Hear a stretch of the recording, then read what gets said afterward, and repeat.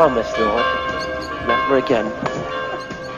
But I also know that you know what a weak-willed person I am. Don't regret this, Lord. I'm a wonderful person.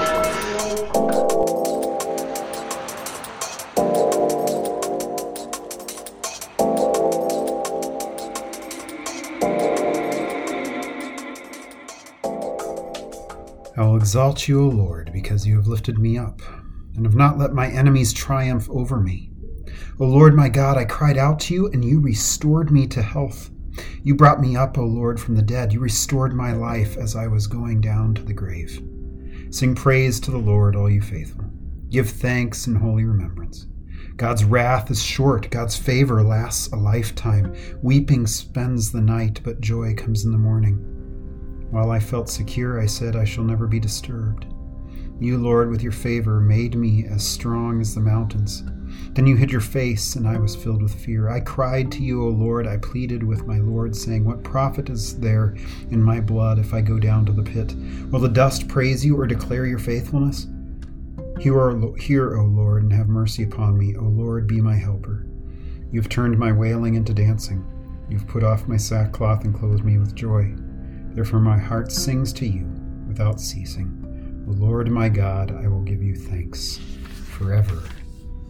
Amen. Well, that is our psalm for this Sunday out of the ELW, out of our hymnal here for what we use in our services, and it's one of those psalms, Psalm 30, that is a joy to read, because what it does is it puts us in a place of actually being honest with God, puts us in a place of saying to God that we're going to praise Him, right? But then also asking God for something because we're worried.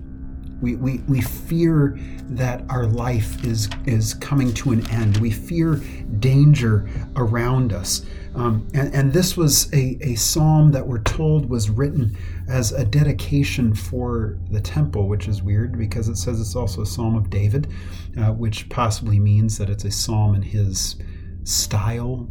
I don't know, something along those lines. But it calls first for us that we are to exalt the Lord because of what He has done. He has lifted us up and have not let my enemies triumph over me. I tend to see this as a picture of a runner has fallen down and someone comes and picks them up and helps them finish the race. Is some ways how I like to see it. Lord my God, I cried out to you and you restored me to health.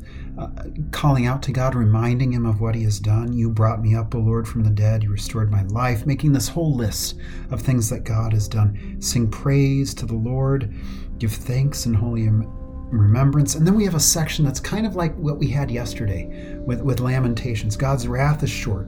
God's favor lasts a lifetime. Weeping spends the night, but joy comes in the morning. While I felt secure, I said, I shall never be disturbed. You, Lord, with your favor, made me as strong as the mountains. This section in which we're reminded of God's purposeful work with us, how we're told that His faithfulness is great in Lamentations. But then there's this turn here. There's this turn in which the psalmist now brings out some honesty in saying, then you hid your face, and I was filled with fear, it says. I cried to you, O Lord. I pleaded with my Lord, saying, and then this is the section where he says, what profit is there in my blood if I go down to the pit? Will the dust praise you or declare your faithfulness?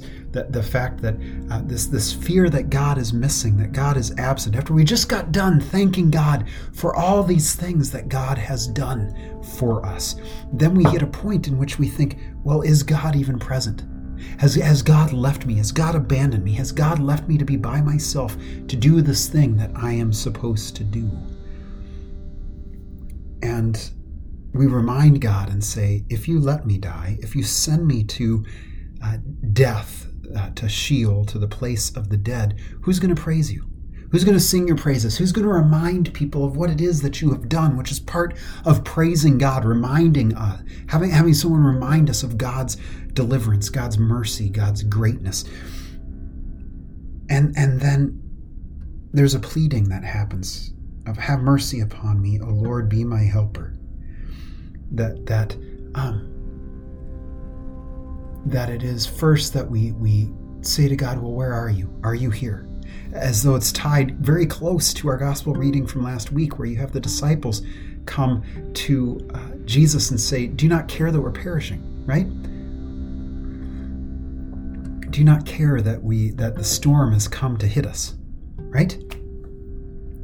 But then after that cry, will the dust praise you, declare your faithfulness? There's this cry to God of have mercy upon me, O Lord, be my helper. Almost saying, God, you did something again, can you do it now? Except it's in a different way, in which I feel like I'm lost, that I'm been left behind by you. Can you please help me?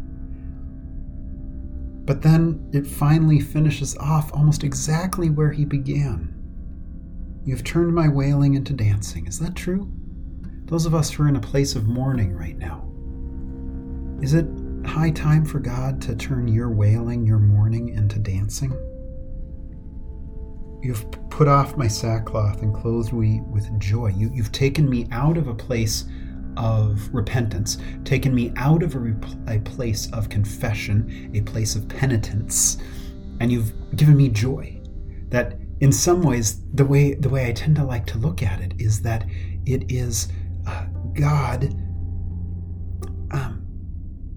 hearing our prayers, hearing our confession, hearing our need for him, and then pulling us out of it in the sense that we are not supposed to necessarily perpetually be in a stage of flogging ourselves, in the stage of perpetually needing to repent, in the sense of at some point the repentance ends.